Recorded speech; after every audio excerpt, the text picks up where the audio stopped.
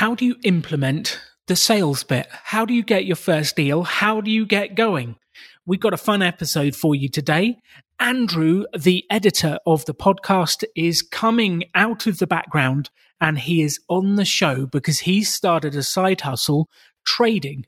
And we have Stephen back from the last episode to coach him in how to get you going. How do you buy stuff? How do you sell it? How do you find the opportunities? And how do you ship it? This is a really fun episode. As you listen along, think about how you can start trading more within your business and how you can apply these principles to get you even further. Right at the end of the episode, Stephen unfortunately dropped off due to an electrical storm in his area, so you will miss him for the summary. But this episode is designed to get you going and taking action. The extraordinary belongs to those that create it. Rebelling against business plans and debt, rebelling against what society expects of us to build cool businesses, make money, have fun, and do good. Let's create something extraordinary together. Welcome to The Rebel Entrepreneur. Welcome to The Rebel Entrepreneur. I'm very excited about this episode. It is one of our coaching episodes, and we have two people on the call right now. We have Andrew, who you've never heard on the podcast before, but he's silently in the background of every episode because Andrew is the editor of The Rebel Entrepreneur, who has started a side hustle business, which I love that. Welcome to the show, Andrew. Thank you. Yes, just love just sitting in the corner, listening to all the goings-ons. It's been a good time. You are somewhat of a stalker of the show, aren't you? Yeah. I guess that's the polite way of putting it, right? Well, thank you for making me sound good on the episodes and removing all my ums, ahs, and bad sentences. I really appreciate it. You know, anything for you, Alan. I do my best. And we also have Stephen, who came on the last episode. He's built an incredible business flipping and buying products. And actually, well, welcome to the show, Stephen. Welcome back to The Rebel Entrepreneur. Thanks for having me again. I'm looking forward to it. It's going to be fun. So, Andrew, tell us what you've been up to. Where are you? How did this start? So a couple months ago, I want to say three months ago, I got it in my head. I had just kind of been scrolling on Facebook, Marketplace, Craigslist, and different sites that you can buy and sell stuff on. And I sort of got it in my head when I saw people just listing all this free stuff. I was like, well, that's kind of weird. It seems like you get something for it, right? So I thought, okay, I don't want to go get this item and then be sitting with it. So what if I took a screenshot of an item that was for free on one thing, and then I listed it for sale on another site like Facebook and see if I could get any money for it. And so I saw a chair that somebody was just throwing out, and then I listed it I saw it on Craigslist for free, and then I listed it on Facebook Marketplace for $80 just to see what would happen. I didn't even have the chair yet. I just wanted to see what would happen. And I got a bite, and they're like, yeah, I'm interested in this chair. And that was the first kind of oh, maybe there's something here. Maybe I could make some money off of this. I had ended up actually taking a lot longer to sell that one item, but the idea was kind of set in place, I guess, for me. So you had the idea. Did you actually sell that chair? What happened with that chair? Yeah. So my idea was that initially I would just pick it up and then just go drop it off at the place. And I did, but when I dropped it off, the person didn't want it. So there was a little bit of error of calculation in my part there. But a couple of weeks later, I was able to sell it. Yeah. So it all worked out eventually, but it just took a little bit longer. I did have to hold into it in my apartment. So, Did you sit on it? Oh, yeah, definitely. I mean, it was a great chair, solid. I did have to fix the lever on it. So there was that, but that so cost you did add some value. Yeah, I added some value. Put in $5-10 into it and then sold it for $40. It worked out, I guess. And that inspired the second deal. Did you do a second deal? Yeah, so that inspired a slew of deals, I suppose. I then found a couple more things for free. I found somebody was throwing away a dresser, and that one I don't think I got as much out of because I put a lot of work into it, refurbishing it. I mean, I still made profit, but I don't think it ended up being worth what I sold it for. So I think I got it for free, and then I put in new pieces of hardware, and I bought like a sander for it to like kind of sand it down, and then I already had some stains, so that was that. So I think I put in about $80 to it, and I sold it for $150.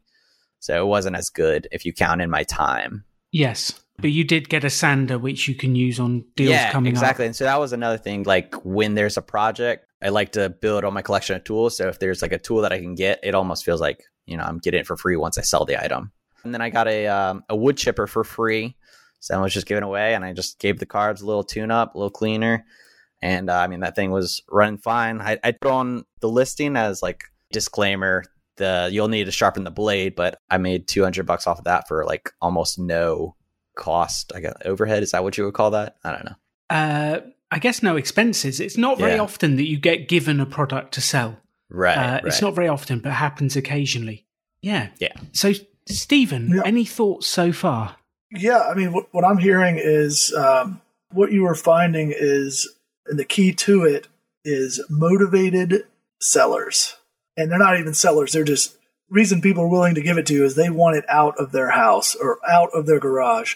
And they're willing to give it to you for free, even though it has value, because people have different motivations. Like sometimes their wife is in their ear and saying, get this, clean out the garage, I don't want it in here, or vice versa. Or it could be like, hey, I just want this gone. I've got to move in.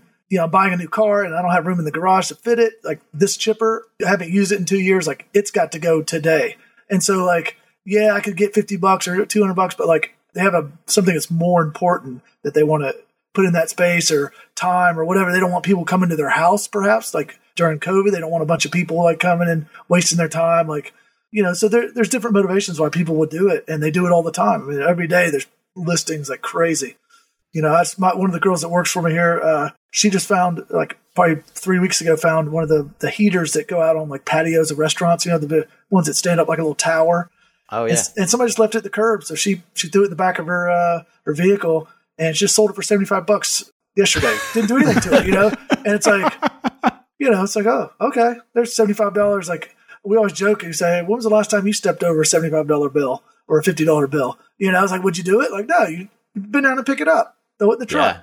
So yeah, I mean, I like the idea that you just cross-posted it, because it is like, that is something that like when someone's used to, putting something on their site of choice, whether it's Craigslist or Facebook, whatever, like it actually takes quite a bit of like focus and time to put it on the different sites, like, and so a lot of times people are just going to put it on Facebook or just going to put it on Craigslist and not think, to put it on LetGo or Offer, any of the other ones. And so I like your idea of cross-posting it. The only dangerous part is like, hey, sometimes that free stuff goes really fast. And if you don't have it in hand, then you can waste your time of like, once someone bites. But I think that was more of like testing the waters, which is great, right? Like, right. So you didn't invest any time or money on the front end. Yeah, I figured it would only be my own time that I was wasting. I mean, I guess a little bit of like the buyer, because I might have had been like, oh, sorry, it got snatched up already. Yeah. Sold.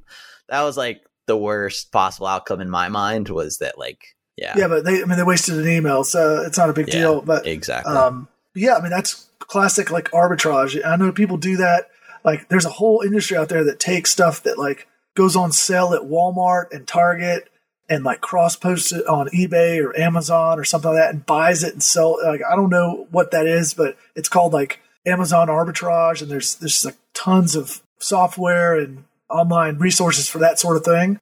I don't really, I know people make money doing it. It's an industry, but it doesn't really appeal to me. Like, just didn't get my juices flowing really.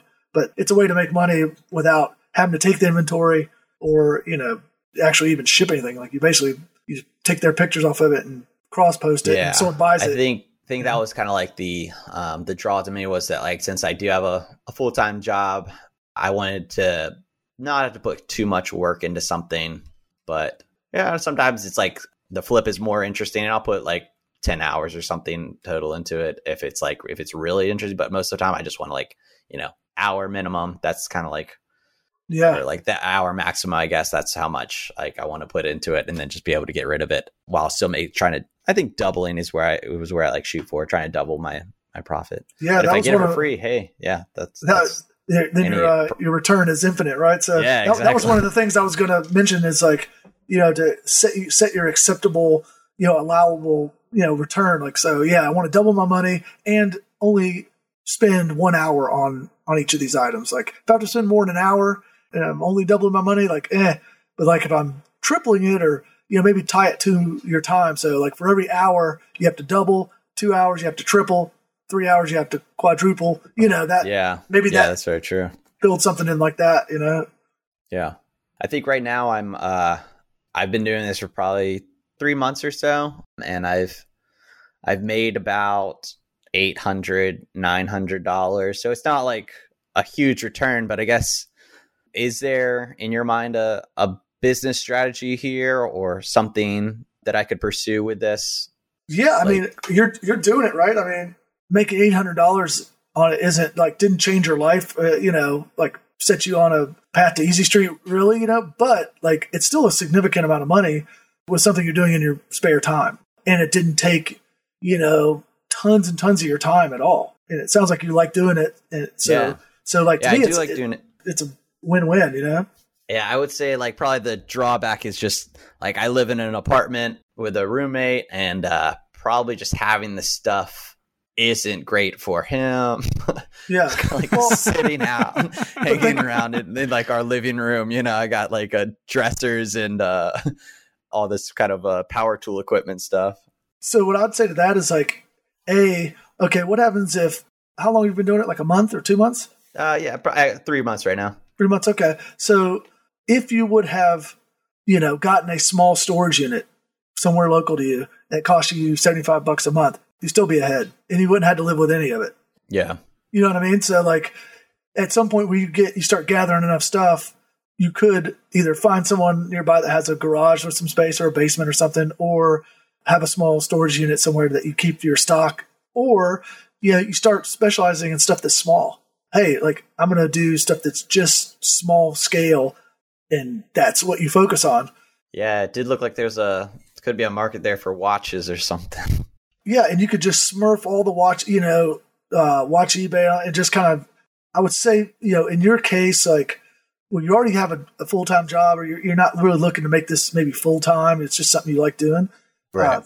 Think about like specializing in, like you said, like maybe watches. Like, okay, like I'm going to buy all, old school calculator watches, like Casio calculator watches, from like the 80s, because they're coming back in style, and I'm just going to start like smurfing them. I like them. I like looking for them. And like I'm going to have this huge selection of them. They're cheap money to buy, but like I can turn and burn each one of them for, make $15 on it. It doesn't take up a lot of space, and it's not a big deal. And then start kind of spreading out from there. But, just like I'd say space is a constraint starting off, and that would be a good way to do is maybe just look at small things that you can turn and that you're interested in. Like find something you really are interested in, because then you're going to enjoy like looking for it, right? Like the treasure hunt's on, right? Like, hey. Yeah, exactly. Now, I guess this idea of space, it leads me to my another question that I've been thinking about, and that is like when I have larger items, I don't necessarily always want to be forced to wait until someone local is able to buy it. Yeah. And so like the two things that recently came to mind, I did eventually find local buyers, but the two items that I had that were kind of tricky were the dresser and the wood chipper, which was like a pretty bulky item. And I kind of wanted to sell it on eBay, but I didn't. It seemed like there would be a restriction on shipping. So do you have any recommendations for how I would go about that for selling those larger items? Yeah, the first thing, or there's two things that come to mind really. One is that you can sell it on eBay and say, you're going to freight ship it or whatever. There's three real things. So the price is going to kind of be a factor in that of how much it's worth and that sort of thing. So one, like you can sell it and you can have someone or a company kind of like UShip, which UShip in America here is a website that connects like sellers of stuff with independent transportation guys. So like people that, maybe a guy that has a truck and a trailer or a cargo van. And so they're always out driving around all over the country. And this is like one big load board that you set up your thing on. You set the price, or you do like a reverse bid thing to where the providers compete to give you the cheapest price on shipping something or transporting something. So they ship animals. They ship, that people do moves like, apartment moves on this thing. They ship a jacuzzi on there. They'll ship equipment, whatever. Like you can ship just about anything. And, a guy in a pickup truck or a cargo van shows up, you load it in there, he takes it, gets to the people on the other side, and then, you pay them when it delivers. So they've got a pretty good system there. So that's something, and the price is pretty variable. It's hard to pinpoint what the price is because it is like a bidding situation, but it's a way of like getting it somewhere without having to do a whole lot of like packing and, wrapping and all that, They would come to your house or apartment and grab it and go, right? Yeah. The other thing is like you could do a freight quote and send it on a pallet to somebody. It's typically better to ship. It's cheaper and usually less friction to send to a commercial business.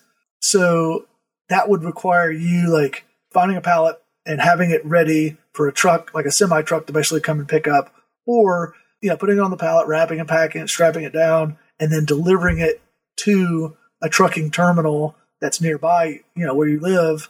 But that would require a truck or, whatever, or you pay somebody, to do it for you. So when you do those freight shipping, can you just take it to the freight company and they'll weigh it and tell you the price, or do you have to figure out all the like dimensions and weight in advance? So a lot of my stuff I already kind of know, and here I have a warehouse and we have forklift and scales and all that stuff. So we do all that beforehand, but typically you can get a quote just by ballparking it, right? So you can say, all right, I think this thing's about 150 pounds, with the pallet and everything. Yeah. And these are roughly the dimensions. It's going to be 48 by 40 by 48. And I need it to go from this zip code to that zip code. You'll have a pretty good idea of what it costs. Example, I'm shipping something from Tampa today. I paid a guy $100 to go pick it up and take it to the trucking terminal for me because the guy that was selling it didn't have a truck or whatever. So I found a guy on Craigslist. He picked it up. He took it over to the trucking terminal. I'd already, sent them the paperwork for the trucking company. It was $125. For the shipping part of it. So it's $125 to go from Tampa to Atlanta here because it's going from the trucking company's dock to my dock and forklift. So that's pretty much the cheapest you can go.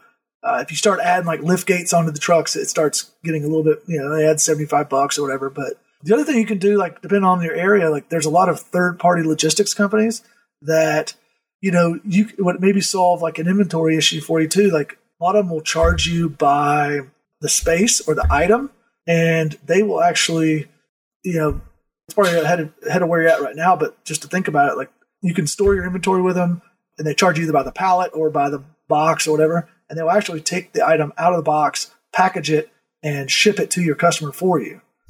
And so you just basically send them the order when you get it, and then they do all the work. They charge you a fee for all those touch points, but that's something you could run from your apartment and never have to hold a bit of the inventory. It's better for like new items or stuff that you're sourcing and you have like, all right, I've got 300 of these items that I bought, or, I'm importing and then putting them on Amazon and I'm selling them one at a time. Like if you don't want to do that one at a time handling, like there's companies out there that'll do it.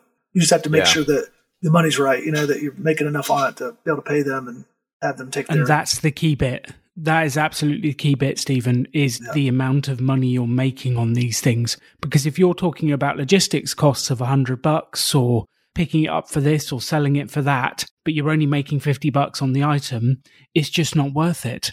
So we've got to pay big attention to the amount of money there that is for transport. My dad used to buy and sell T-shirts and different sports equipment.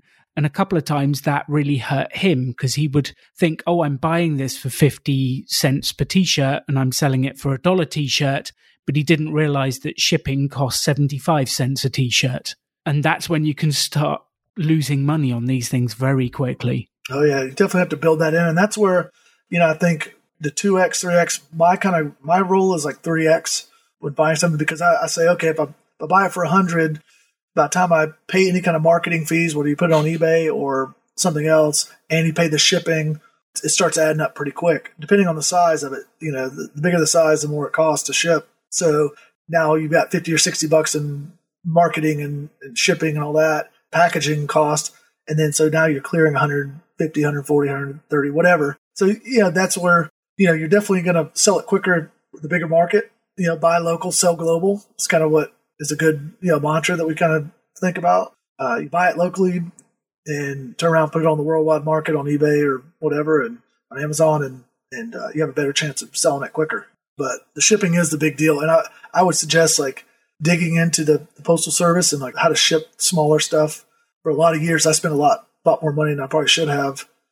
So the smaller the stuff you're selling, you need to get more familiar with the post office because they're typically the low cost shipper. Oh, really? Okay. Yeah, I mean, I would suggest let's say that you want to focus in on something if you want to. If there's something you're already interested in, focus down on that. Because what I found is I do a little bit of scattered buying too, like you're talking about, and it's okay. And sometimes it's just my eye will catch something and I'll do a good deal on it. But I hear people say a lot in the real estate industry, and there's a lot of similarities to what you're doing in that. But they'll say, "Oh, I got to find a deal," or "This is a deal." Deals aren't really found; opportunities are found, right? So you found an opportunity of a motivated seller, or somebody's in a bind, they got to get rid of stuff quick, or there's a divorce, or there's some sort of change that's happening, and you're there at the right time. That's an opportunity. And once you find an opportunity, then you can make a deal.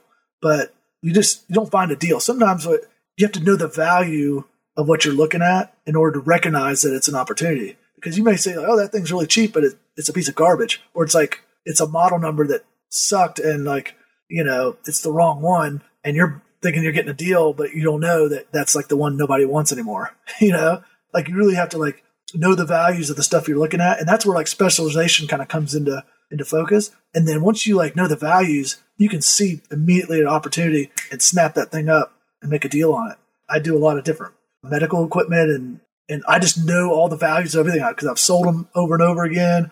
I know which models sell, which ones don't, all that sort of stuff. So I can go around and just pick the bargains, which a novice wouldn't be able to do that. They wouldn't know what to buy.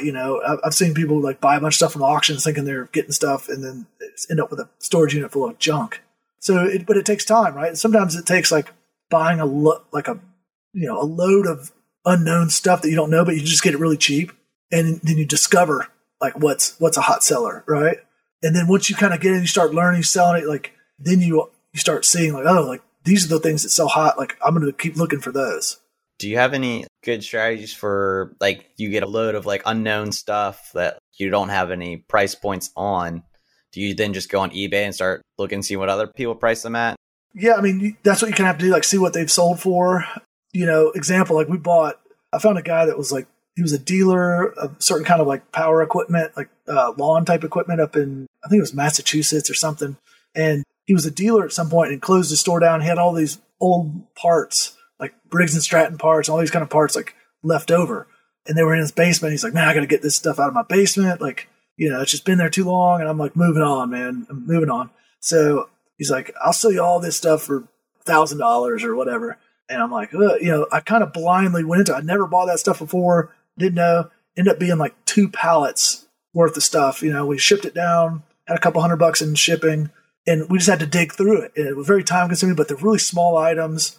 And we dug through it, and there was a lot of parts that were $20 and $30 a piece in there, and then there was some that were too cheap, and we kind of throw those to the side. But overall, it built out, and it was probably worth $5,000 in parts that we're still selling today. As we've added more deals like that, we've got a pretty good inventory of those kind of parts that they're just small items they sell here and there pretty regularly. But now that we know which ones sell and which one don't, that we can keep an eye out for those and step aside of the ones that we know are going to, seals and gaskets, they don't sell, or they're not worth selling. They're too cheap.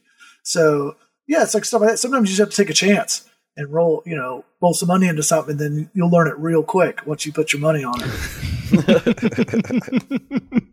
I've always found that, whether it's the stock market or anything, it's you put a little money behind something. It's funny how your brain focuses on it, and you learn it real quick. Yeah, and that's the taking action piece. That's definitely the taking action piece, because you can research for a long, long time, but when you actually get in and do a deal and buy something and then try and sell it, That's where the learning happens and the real action. And anyone is a good spectator on the sidelines. Anyone can spot a good deal. But when you're actually trying to do it. So I guess, Stephen, question for you, and I've got an answer to this as well, I think. How do you spot a good opportunity? Well, there's a little bit of repetition and kind of gut in it. A lot of it's like after doing it for a long time, you just have an eye for something like, hey, if I like this thing, I know somebody else is going to like it because I'm not an anomaly. I'm not a man on an island here. Like if I think that's cool or if I could use that and it would work for me, like it's got to work for other people. And so that's kind of, part of it. A lot of it's recognizing opportunity. It's tough. That's part of where the art is, and it's different for everybody. So that's really one of the hard parts of it. So a lot of times trying to be in the right place at the right time is sometimes the biggest factor. Being there where the change is. Being where the change is and having your eyes open to the opportunities. I remember when I first started working with my dad when he was in the sportswear many, many years ago, he was flying to Germany to buy Adidas and he wanted to go and buy clothing, T-shirts, different things. So we went to the cellar, we were looking around the place and I spotted on the wall a new type of soccer boot, a football boot. It was called the Adidas Predator. It was brand new out at that point in England. But for whatever reason, in Germany where we'd gone, they weren't selling and they had a load to clear. And I picked it up and asked how much it was. And the guy had 2,000 pairs and he wanted £12.50 for them. And I just knew I'd seen them in England in the stores for 70. Yeah. I knew there was money. I just knew it. No brainer. And I felt it. And I said to my dad, we've got to buy these. He was nervous. So he ended up taking a risk and he bought 1,000 pairs of them. And we made a couple of calls on the way home from Germany and we got someone to buy the whole 1,000 pairs for £25. So we doubled our money without, it was the first call pretty much. So we rung the guy in Germany and said, actually, we'll take all 2,000. Yeah. And he shipped them all over and it was one of the best deals. If he was smart, he would have raised the price. Yeah, well, he did for the second 1,000. Oh, okay, yeah. But it's just spotting those things. So you get an inherent feeling that I know this is worth more. I've seen it in the stores. I know people are wearing it. I know it's in demand. That's knowing your values. That's knowing your value. Like that's part of it. Like knowing your value first in order to recognize the opportunity. So that's exactly what you did. So that was the key. And then you did a deal, right? Like so. Well, I think the key bit was my dad had contacts in the industry who were buyers and he knew who to ring to sell it. Yeah. And he made the call true. And he sold it. That was critical. Even if he would have been a blind squirrel though, he could have probably gotten it and found somebody, put it out there. Somebody would have found it, without being professional at it. He could have also, he would have called around soon enough and gotten, but he may not got the initial opportunity to go over there and talk to this fella. So, the network is a big factor of it. And I'll say too, like, I don't necessarily like buying off of the platforms. I like selling on them, but like the way I look at it is like, if someone already is putting it on the platform, they already want to sell it. Like I try to find people that don't know they want to sell something. I find it in someone's, drive by, they got a bunch of garbage in their, looks like in their garage. Like, hey, you want to sell anything? And then they're, oh yeah, well, what about this, and this. And then you're finding it at the source before there's other competition out there. Because it helps you in negotiating. If you're negotiating against yourself, you're the only one there, you're going to get a way better deal than like if he's got 10 people emailing him on Craigslist or whatever, trying to buy it. Like you get no bargain there. And they figure out pretty quick if they're getting 10 emails, people wanting to buy it, like they got it priced too low. So I try to go for things that like aren't already for sale and try to convince people to sell them, or it's minuscule. You're at a garage sale or you're, at a warehouse sale or, whatever that isn't online. Like no one else sees it. And then you buy it, turn around, sell it, put it out there in a more public way and find it. So that's a tough thing to do, Stephen, to drive up to someone's house and go, I see you've got a lot of stuff in your garage. Do you want to sell anything?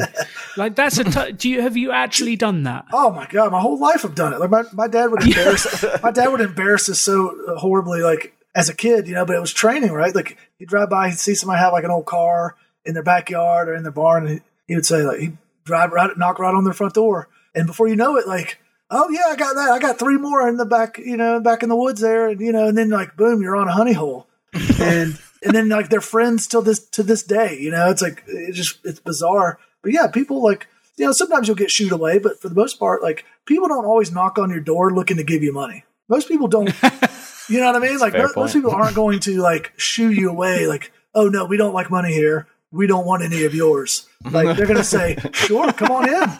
How much money do you have? What else can we sell you? Yeah. Do you want this lamp? Here, take this lamp. Because people start looking around real quick, looking, oh, what haven't I touched in a while? What can I get rid of? To get rid of stuff. She's all about that. Yeah. So finding the opportunities like that, that's the hard part. Because once you find it, you can always sell it. Risk is overpaying for an asset, right? So like if you buy something dirt cheap, like the risk is extremely low. So yeah, you buy stuff dirt cheap, and that's where you learn. You're getting crazy bargains on stuff. And my dad would always he got into farm equipment for a while. He really learned all about these antique tractors and all this stuff. And he'd go and he'd drive around like the rural areas of the state, and they would buy, a tractor with like all the implements that go with it. I don't even know what they are, hairs and the plows and the hay cutters. I don't know what all that stuff is, but he would buy everything for like $1,500 for the whole shoot match. And then he'd sell all the implements off to people because he didn't really want, he just wanted the tractor. He'd sell all the implements off and make $500 or $1,000 on the whole deal. And he got to keep the tractor. So he ended up with like 20 or 30 tractors, because like how many tractors can you have when you're getting them basically for free? What do you do with the tractors? You can only ride one at once at that point. Well, yeah, I mean, he'd fix one up every once in a while, and then he'd sell it for this and that. Like, so I don't know how he still has them stashed somewhere. I don't even know where they're at, but that concept of like looking for inventory is like, for instance, I found these items close by to my office. It was like a dump hopper that goes on a forklift, and you can dump scrap metal or trash or whatever out of it easily with a forklift. So the guy had it close by. He had 2 of them. They were priced really nice. Instead of buying just one, I really only needed one. I didn't even need one really, but I bought it and went ahead and bought the other one because why not? Like they're cheap. I know they're underpriced. I'm gonna turn around and resell it. Ended up turning around, did some trade and stuff for it, but basically traded the $300 dumper for a $1,500 trailer. And so, yeah, if you can buy more than one, do it, and sell it and get yours for free. Then you can have lots of stuff. Yeah. Well, I think the minimalists would have something against getting lots of stuff, but when it's useful, definitely. So, Andrew, where are you going with this? So right now it's still just a side hustle. I love just fixing stuff up. I'm not as good at the selling part, so maybe that's the takeaway here. I enjoy the aspect of finding things that are kind of in disrepair and restoring them to their original purpose, and I get a lot of fulfillment out of that. So I think I could see myself at some point with some sort of repair shop, or just kind of like a little setup where people could bring in their junk or whatever they got, and restoring it would be pretty satisfying to me. I don't know if it'll ever be a full-time thing though. So do you like the repair aspect of it more, or do you like the turning something into cash that like wasn't? I would say they're both pretty rewarding, but at its heart, well, I like repairing stuff more, but I just don't really have the time for it right now. So yeah, that's the time consuming part of the whole thing. Exactly. I like figuring out what's wrong with it and what it needs to be fixed again. But I just in my small little place without a real true workshop, it's kind of hard to focus on that. So I've been enjoying learning more about like the selling aspect of it, and seeing what about an item makes somebody want it or desire it, and just how to appeal to a larger audience. I mean, that's something you could get around. The time consuming part of the repair is like, for example, let's say you got into watches, right? And specific ones, and like, which ones that you could learn which ones started, selling and was really marketable and desirable. You could hunt those out. A lot of other people are probably going to be hunting them out. So you set up your ways of finding them, and then you would find somebody that repairs them, or that is a part-time watch repair guy or whatever. And you'd buy it, send it directly to them, have them check it out, and then ship it to you. and then you would have a good working item that you could turn around and sell, wouldn't take up a lot of room, that sort of thing. So you would outsource the heavier repair maybe to someone else, or you'd get it in, check it out if it was beyond your scope of fixing it, or was a more timely repair. You kick it to somebody else, make sure that they could repair it and turn around and resell it. How do you go about finding those type connections? You just like look for people in your area, or do you? Yeah, I mean, you could talk to people in the area, like sometimes just a word of mouth thing, but sometimes just be going to a shop, go to a shop that's nearby you and talk to the guy that runs it or gal that runs it.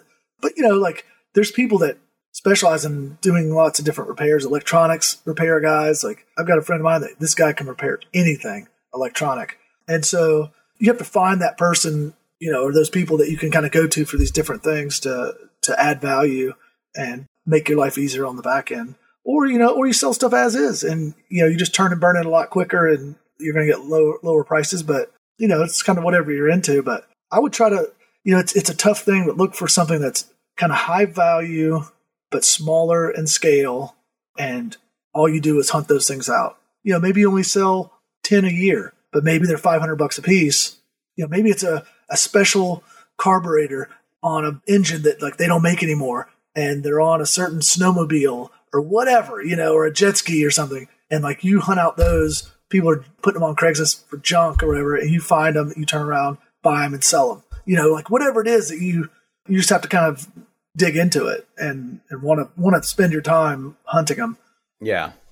Do you do a lot of stuff like that?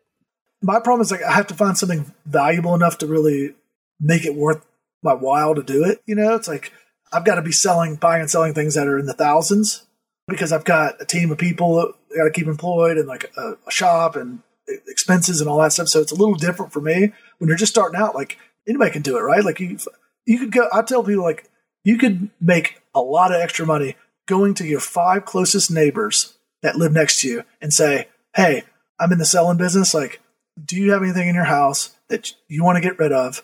We'll split it 50-50, after expenses, and I'll do all the work and, take all the emails and do the shipping and all that stuff." Believe me, there's a fortune in your 5 of your neighbors, because everyone's got stuff. Oh, I've got old this, I don't use it anymore, an old watch. I've got an old pair of boots or whatever, like everyone's got garbage in their house and they want to get out of their life, and they just don't want to take the time or whatever. You go to them, knock on the door, form a relationship with them, and you do the picturing.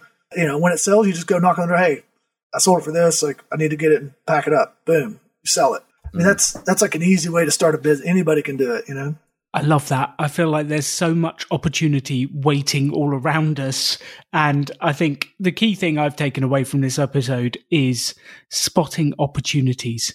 And Andrew's been spotting opportunities, adding value, selling it and making some dollars. Stephen, you seem to be the king of spotting opportunities everywhere you walk. And that seems to be the key, is finding an opportunity where you can add value, sell it for more than you got it, maybe 2 or 3 times, and start selling. Yeah. And I'm still an amateur. I've only been doing it for 15 years. I'm still an amateur. But I think Andrew's like, he's got the formula, right? Like he's rinse and repeat. Keep doing the same thing. Like buy it, turn around, sell it. Fix it, sell it. Sometimes you're going to have to put a little extra work. I must be less than a novice then. Like, no, dude. I mean, that's the thing. You never stop learning, though. I mean, I'm still getting stuff in sometimes that like I have no idea what it is. But it's like Christmas. Every time you get a load of stuff and you're like, ooh, what's in this one? You start tearing through it, checking prices. All right, what is this? And you get little surprises. So like you never stop learning, because there's so much stuff out there. The world is unlimited in the amount of products and items out there. Like, do you know the pricing and availability of Caterpillar heavy equipment parts? Like, no, like, but if you're in that business, like, how much a water pump on an excavator costs. Like, I have no idea, but like, you can never know everything. Right. So you're always learning in this kind of game. So one of the deals my dad did, which I was always impressed by, in retail shops, when someone buys something and there's something wrong with it and they take it back, do you ever wonder where those went, Andrew? Occasionally. I did. Well, there is a store, I know that like open box liquidators near me where like the store will collect old junk stuff, and it just because it's like been opened already. So I guess that's one option. My dad found a retailer that didn't know what to do with this stuff, and he basically did a deal with them to buy it by the box. So this retailer was a big sportswear store. The stuff that was returned by customers just got stuck in boxes. The boxes would be filled up, and my dad would buy it for £7 a box, so $10 a box. And we would get this box of stuff back, and you would never know what's in it. You wouldn't have a clue. Sometimes you get boxes that had smelly trainers in there, and you're like, what am I going to do with that? And you just throw them in the bin. One of the boxes was filled with tents, and there was at least 15 tents, all with small defects, but one had a tent pole missing. So we brought a spare tent pole, and you've got a £200 tent. And there was 15 of these things in that one box that we paid £7 for. And it was unbelievable. Every box had different stuff. Some had rackets that were broken. You couldn't do anything with those. One box we found samples in, so it was all brand new Nike sportswear. We totaled up the retail price, and it was like £700 or £800, so about $1,000 worth of sportswear in this one box. It was like Christmas every time we got a delivery. You never knew what was going to be in there. And I think it's unbelievable what you can find out there. The key is looking for opportunities, knowing that there's someone out there that will find value in it, and being able to sell it on when you get it. And I think what you've done is made an incredible start to trading, doing deals, and getting going. The question is, where could you go with this? Where could you go? And the answer is the sky's the limit if you want to. Stephen's proved you can build an incredible business by buying and selling items. If you haven't listened to his episode yet, go back one episode, listen to Stephen's first episode, and his first deal is phenomenal. He got the money before he sold it, which I love. You know we're a big fan of that on this show, Andrew. So what are you inspired to do next? What have you taken away from this? What are you going to go and do? Yeah, well, I think the next thing I want to do is probably get more comfortable with the idea of just kind of walking up to people's places and seeing what I can get for free, like around local, without having to, use gas money or like lots of effort in trying to get a hold of the item. Where if I could just like do it more local, even more than I have been, that would be really cool. So I liked that idea a lot. I think that's one of my biggest takeaways from this episode, because I don't know if I'd have the guts to do it, Andrew, to do what Stephen does and just walk up to the house. But he made an incredible point. Why would they turn you? They're not going to be angry with you. I'm here to give you money. Yeah, exactly. Go away. That's kind of what I was saying. I was like, yeah, I guess I had never framed the idea like that before. Everybody likes an opportunity. Everyone likes an opportunity. So to the people who are listening to the show today, thank you for tuning in. What Andrew, I, and Stephen would love you to take away from this is that there is opportunity everywhere. What you need to do is spot the opportunity, see who you can sell it to, have a go at this stuff, buy it for cheap or get it for free, and see if you can build a business on the side. The key is taking action, asking brave questions, and making sales. And that is what will help you to make progress. Thanks for listening to The Rebel Entrepreneur. Andrew, thank you for coming on the show. Stephen, thank you for coming on the show. Let us know how you get on. Good luck. Go sell. Have fun. You can have any life you want to. Choose to build something cool. Choose to take action. Choose to work to make your dreams become reality. Stand out. Be different. Be yourself. Be a rebel entrepreneur.